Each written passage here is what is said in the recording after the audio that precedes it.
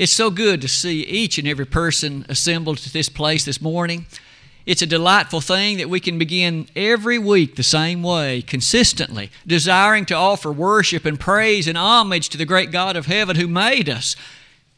And each of us today can be so expressly thankful for many things in our life that are so well, and for us who are Christians to appreciate forgiveness of sins and the ability to stand before the God of heaven sanctified and justified.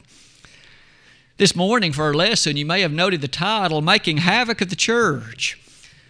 In fact, as Brother Mike read that a moment ago from Acts 8, verse 3, that very phrase was found there. And you and I are going to make an application of that this morning that I hope will be a moving and helpful thing to each and every one of us as we strive to live in a way to please God. This introductory slide will be one that will motivate us or at least set the stage for our discussion this morning. The church is the greatest institution the world has ever known because, quite frankly, you can't go to heaven without it.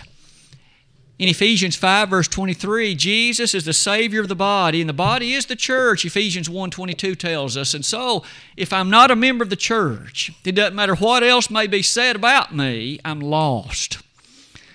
And as you and I then consider the nature of the church, the Lord loved it so much, He died on the cross to make it so. Jesus died shedding His blood. In Acts 20:28 we read, as the elders of the church in Ephesus were addressed, "Take heed to yourselves and to the church over which the Holy Ghost hath made you overseers, to feed the church of God which He hath purchased with His own blood." The Lord bought it. Its purchasing price was His blood. You and I then must appreciate the church is so special, so great, so necessary, so vital. It is with that in mind, wouldn't it be a tragic thing to think about making havoc of the church? That word havoc means to stir it up, to trouble it. In fact, you may notice on that slide, that word literally in the Greek means to devastate. It literally has the thought of doing great harm. Now, it's so in that text of Acts 8, verse 3, the context had to do with Saul. On that occasion, before he had obeyed the gospel, he, in fact, had letters and he did all that was in his power to hurt the church, to devastate it. He wanted to see it destroyed. Now, you and I know today that there still are a lot of people in our world who don't think much of the church. They don't appreciate what we stand for. They certainly don't appreciate the Word of God that we take as the inerrant, infallible, authoritative message from heaven. But may I suggest there are some other things that you and I as Christians, individuals, there are things you and I can do. At the bottom, could I ask you to ponder this question? If you were the devil, what would you do to destroy the church? Now, you and I know that he will never be successful in absolutely destroying it, for the ancient writer Daniel said it'll stand till the end of time. But if you were the devil, what things would you do that would cause it to be less effective, that would cause the church to, let's say, be rather powerless?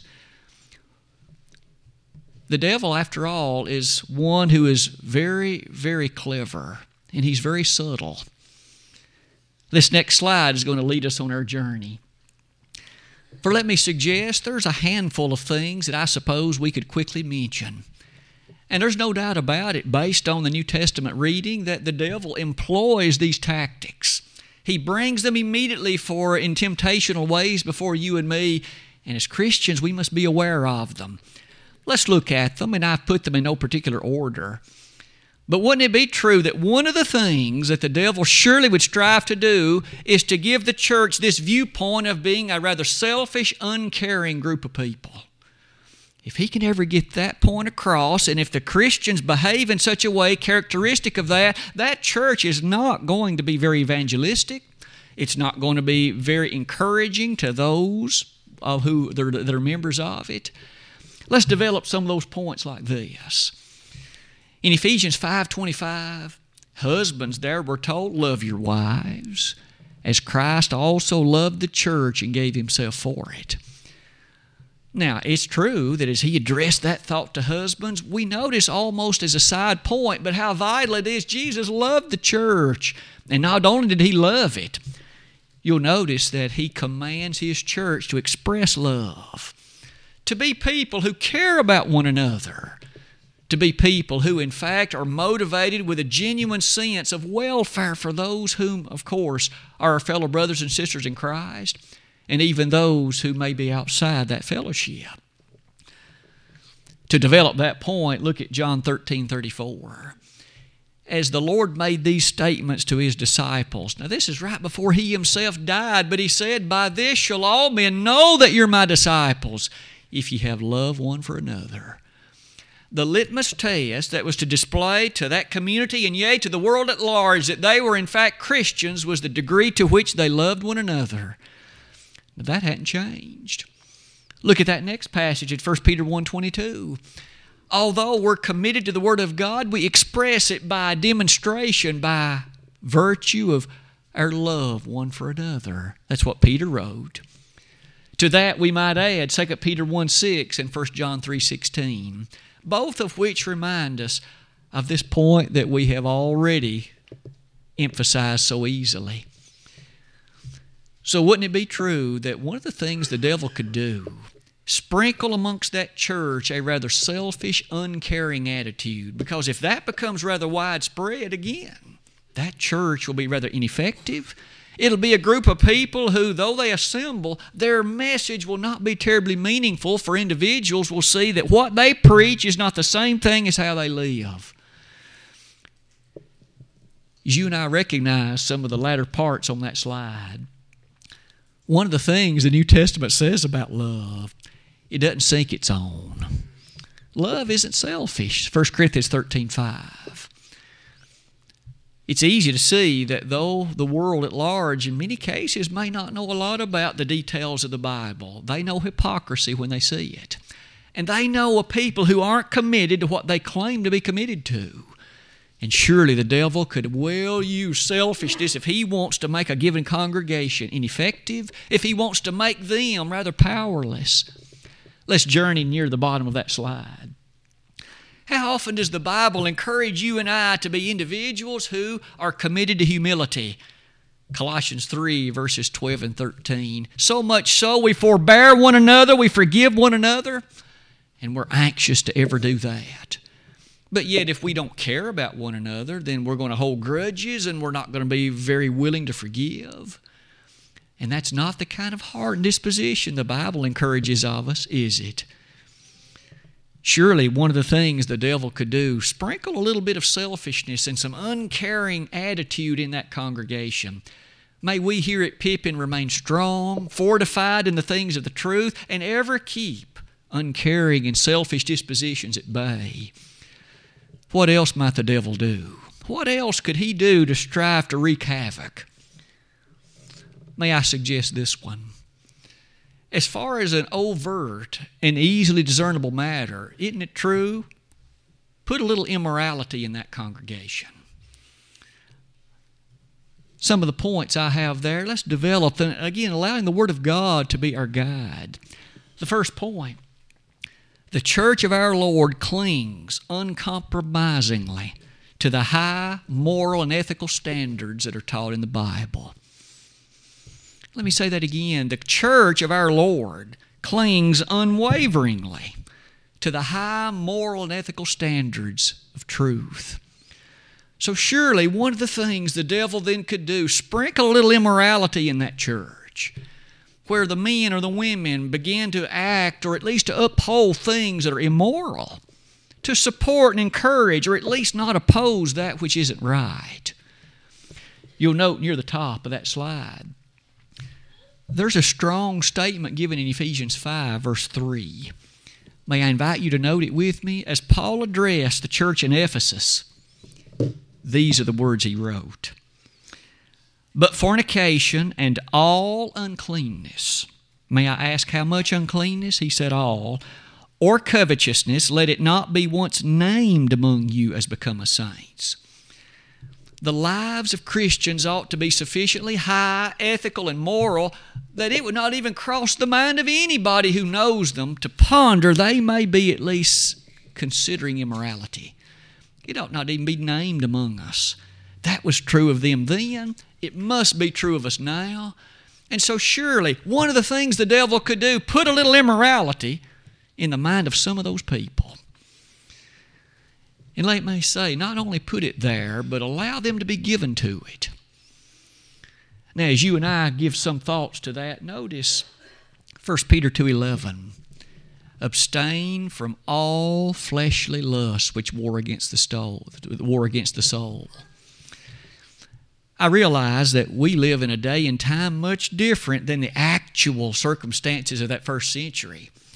Now notice, those though were told, don't even allow fleshly lust to be something that you pursue. Don't even allow it to cross your mind. Think about the kind of society in which we have now come. You know, there was a time, 25, 30, 40 years ago or so, when we all recognized that if you wanted to see nude pictures, you had to go and buy some kind of a magazine. Now, flip up your phone. You can go to websites that show you pornography. In the silence and in the pureness of your own house, nobody else may even know it. You could even conceal it from your family members. Open up your laptop. You can peruse all kinds of filth as much as you want to. And the point is, the devil has a heyday, inasmuch as here's a person on Sunday that claims to be a Christian, and others, at least some, perceive him or her to be so, but look at what he's doing on Monday night. Look at what she's doing on Friday morning, right as soon as she gets to work, before anybody else gets there. Point is, the devil is easily able to attack us, and all he's got to do is sprinkle a little immorality. Because as soon as I'm given to it, it will start changing the way I think, it'll change the way I behave, it'll change the way I view the church, and it'll change my status of being saved. And I'll soon begin to live in a way that may affect others, and they may begin to wonder, well, maybe that style of life isn't so bad. The point is, it grows gradually, and all the devil's got to do to wreak havoc is just to spread a little immorality. Let's look further on that slide. The church suffers greatly when there's sin in the camp. I listed an Old Testament example, but we'll look at a New Testament one in a moment. But you recall the circumstance when Joshua, he was in fact praying earnestly. The army had just lost at the little town of Ai. And Joshua didn't understand why. He fell on his face, prayed unto God, and God said, Joshua, get up. There's sin in the camp. You see, somebody in Israel, and notice it was only one man, Achan, but one man in Israel had chosen to follow things that God had not commanded. In fact, he disobeyed God, and Israel suffered. Today, may every one of us appreciate the fact that we, for instance, here at Pippin, are the Pippin Church of Christ. We're the family of God at this location. And if one of us is given to immorality, everybody else is going to suffer. Because we each stand for the trueness and the faithfulness and the rightness of the truth of God. And if I forfeit it, and I live in such a way that it brings a black eye on this congregation, all of us, and sadly, greatest of all, the cause of Christ suffers. And thus, one of the things the devil can do is sprinkle a little immorality in. In 2 Thessalonians 3:6, we have an example there, as well as that text in 1 Corinthians 5, when the church in Corinth, of course, when there was that man living in fornication. Paul said, you've got to do something. That man's lost. You've got to withdraw from him. Now, you do that for two reasons. One, that he might be saved in the day of the Lord Jesus. He may come to his senses, repent of that error, and understand that this congregation loves him. But secondly, a little leaven will leaven the whole lump. If you let this go on unchecked, that kind of behavior will soon become acceptable, or at least it'll not be looked upon as wrong, and others may fall to the same kind of behavior. The point is the church must be kept pure. And aren't we thankful for those teachings of the Bible that give us that impression? For we love purity. Isn't it so that for the most part we demand purity in things of life? We demand pure water. You go to the grocery store or other places and we demand our food be uncontaminated. Are we willing to accept impurities and contaminants in our life? May it never be. What else might the devil do? In addition to sprinkling some immorality or maybe even some selfishness, what about a third one?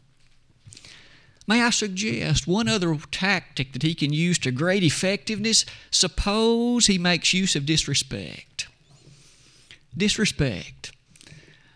Let's develop that in the following way. And may I say, the devil again has a shed full of tools that he likes to use. And so far as we've looked at these two, maybe it brings us to this one.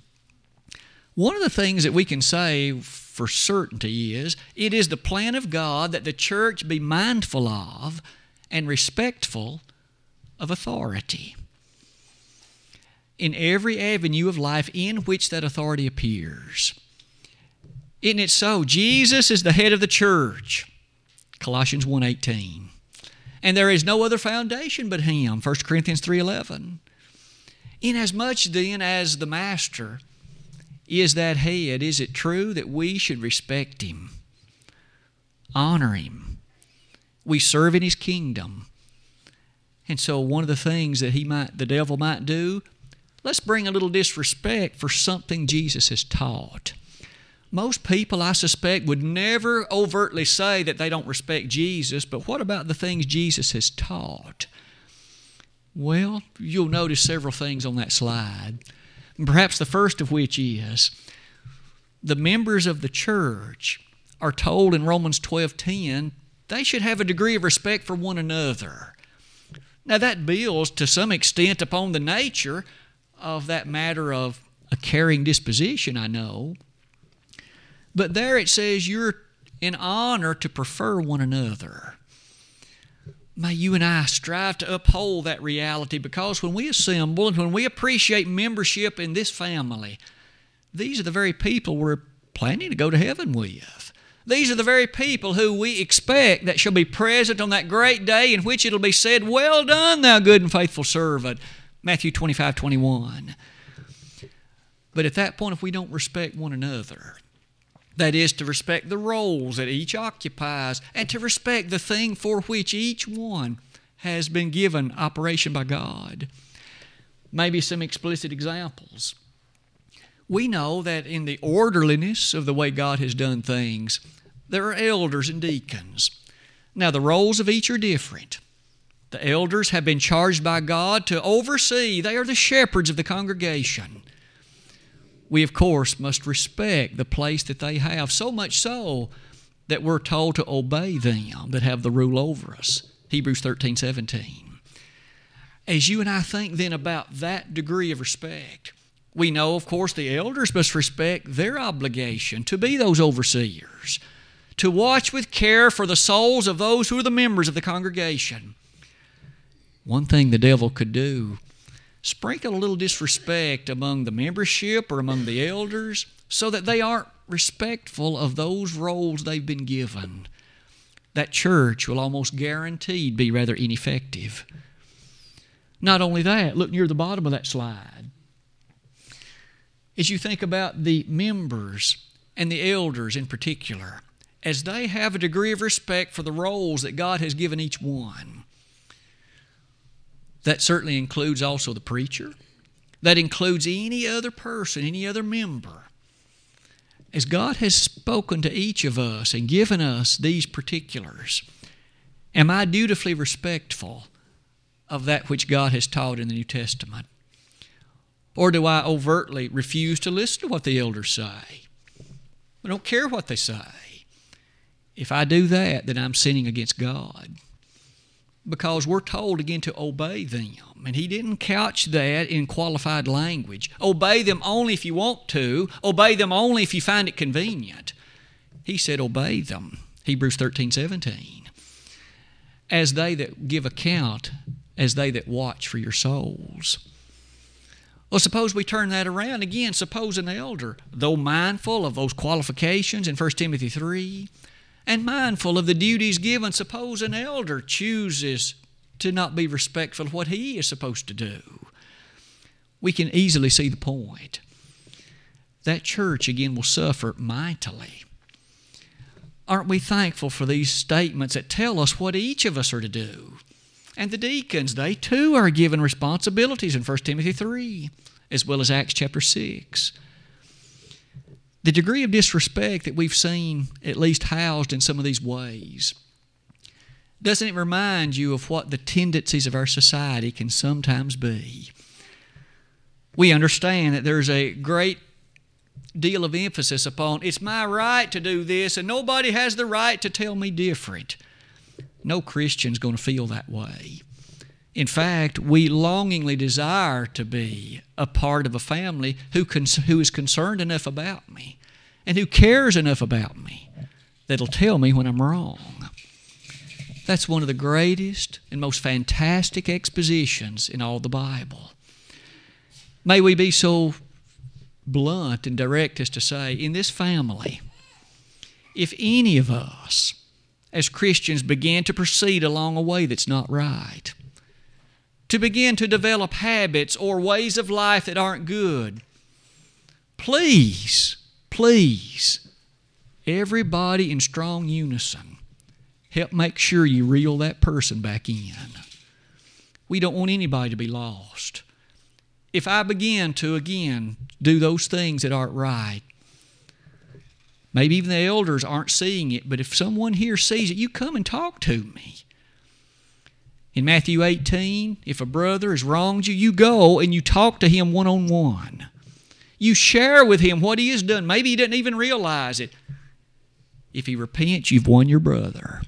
If he doesn't, then you take a couple of witnesses and again, you share with that person what your perception is and why it's not good. If he repents, you've won your brother. If he doesn't, you bring it to the church.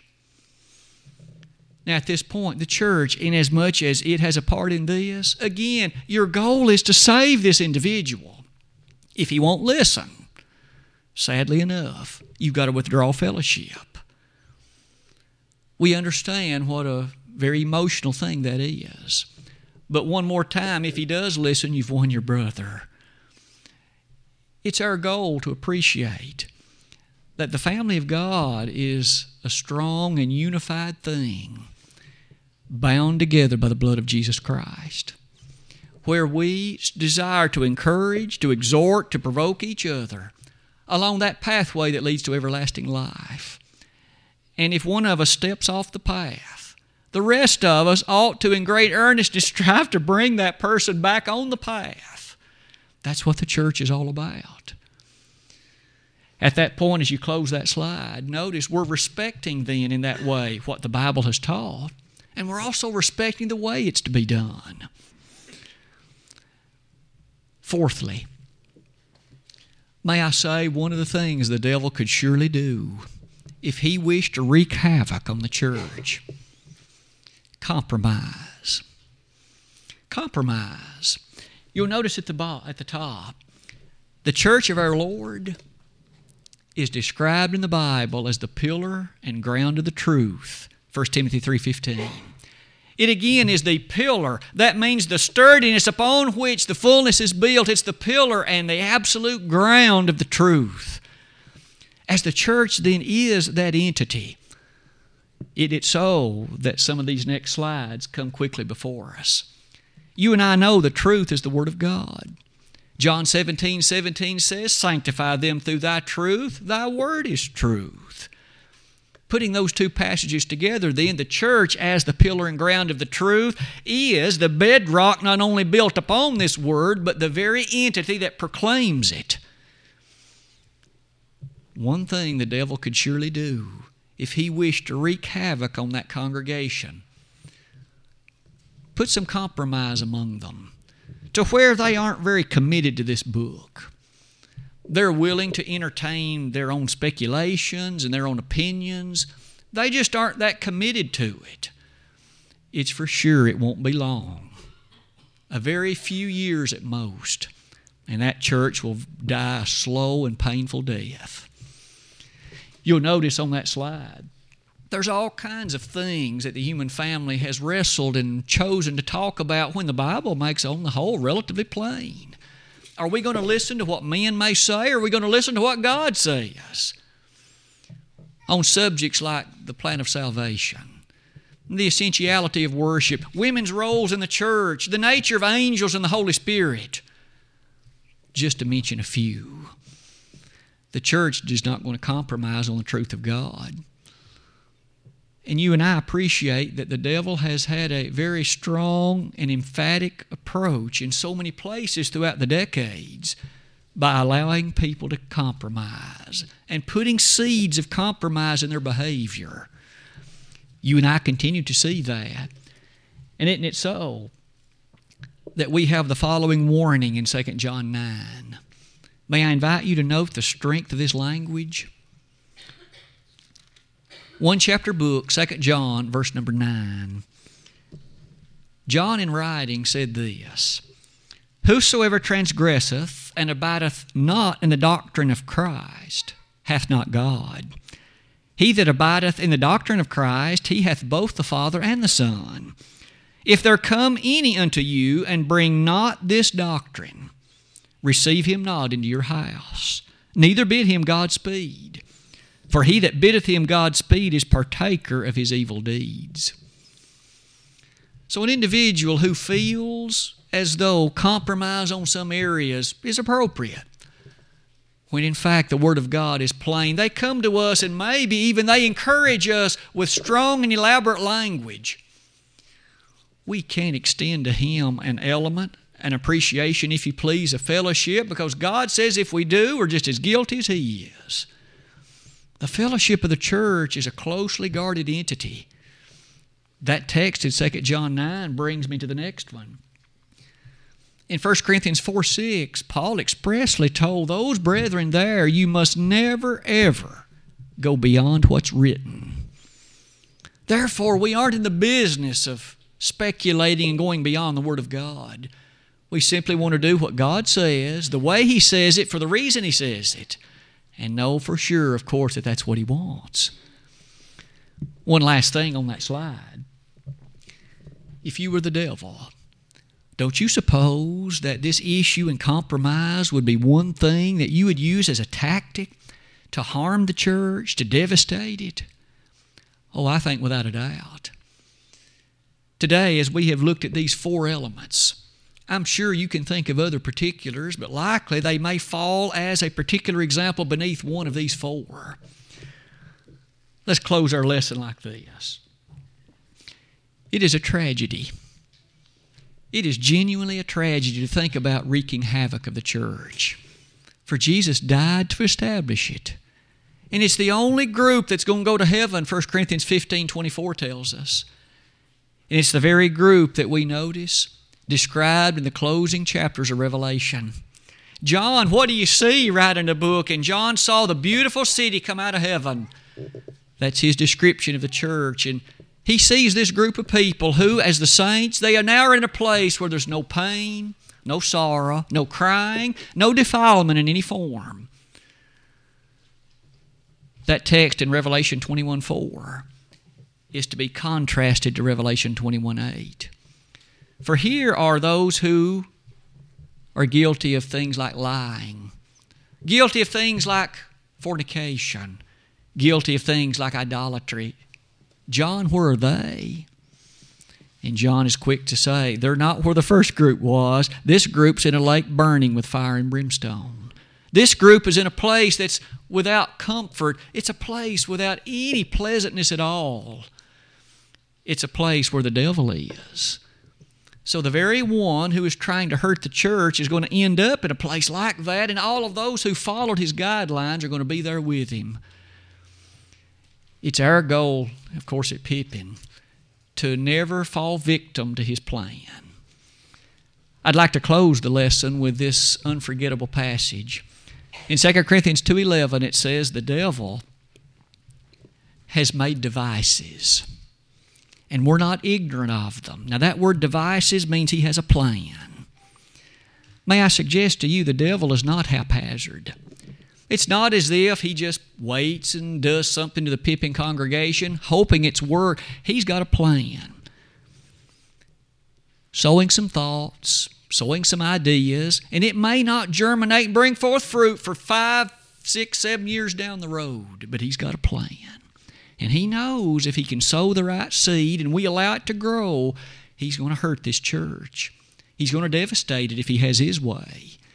We've got to be strong. We've got to be fortified in the truth of God.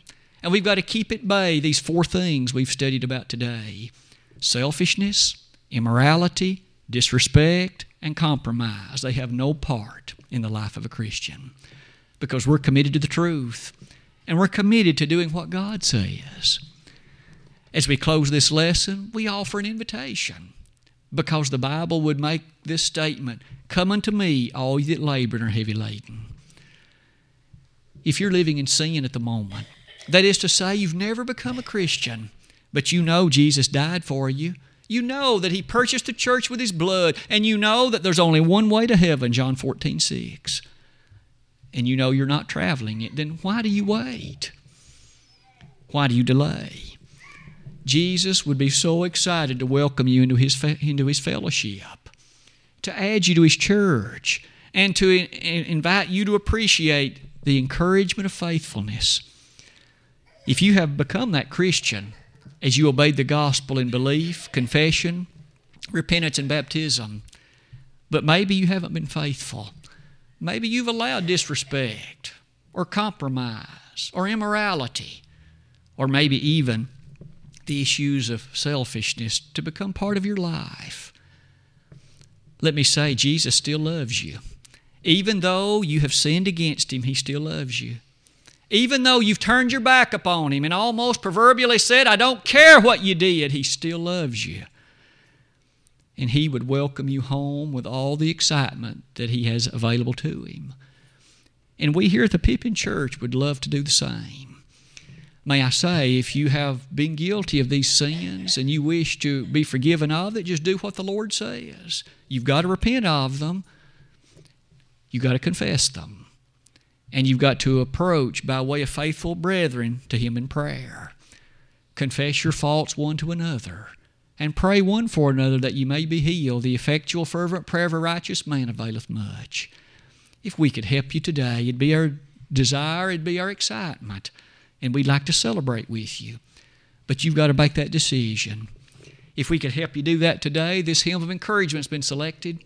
And right now would be an opportune time to come. Would you not do that if you would wish to while together we stand and while we sing?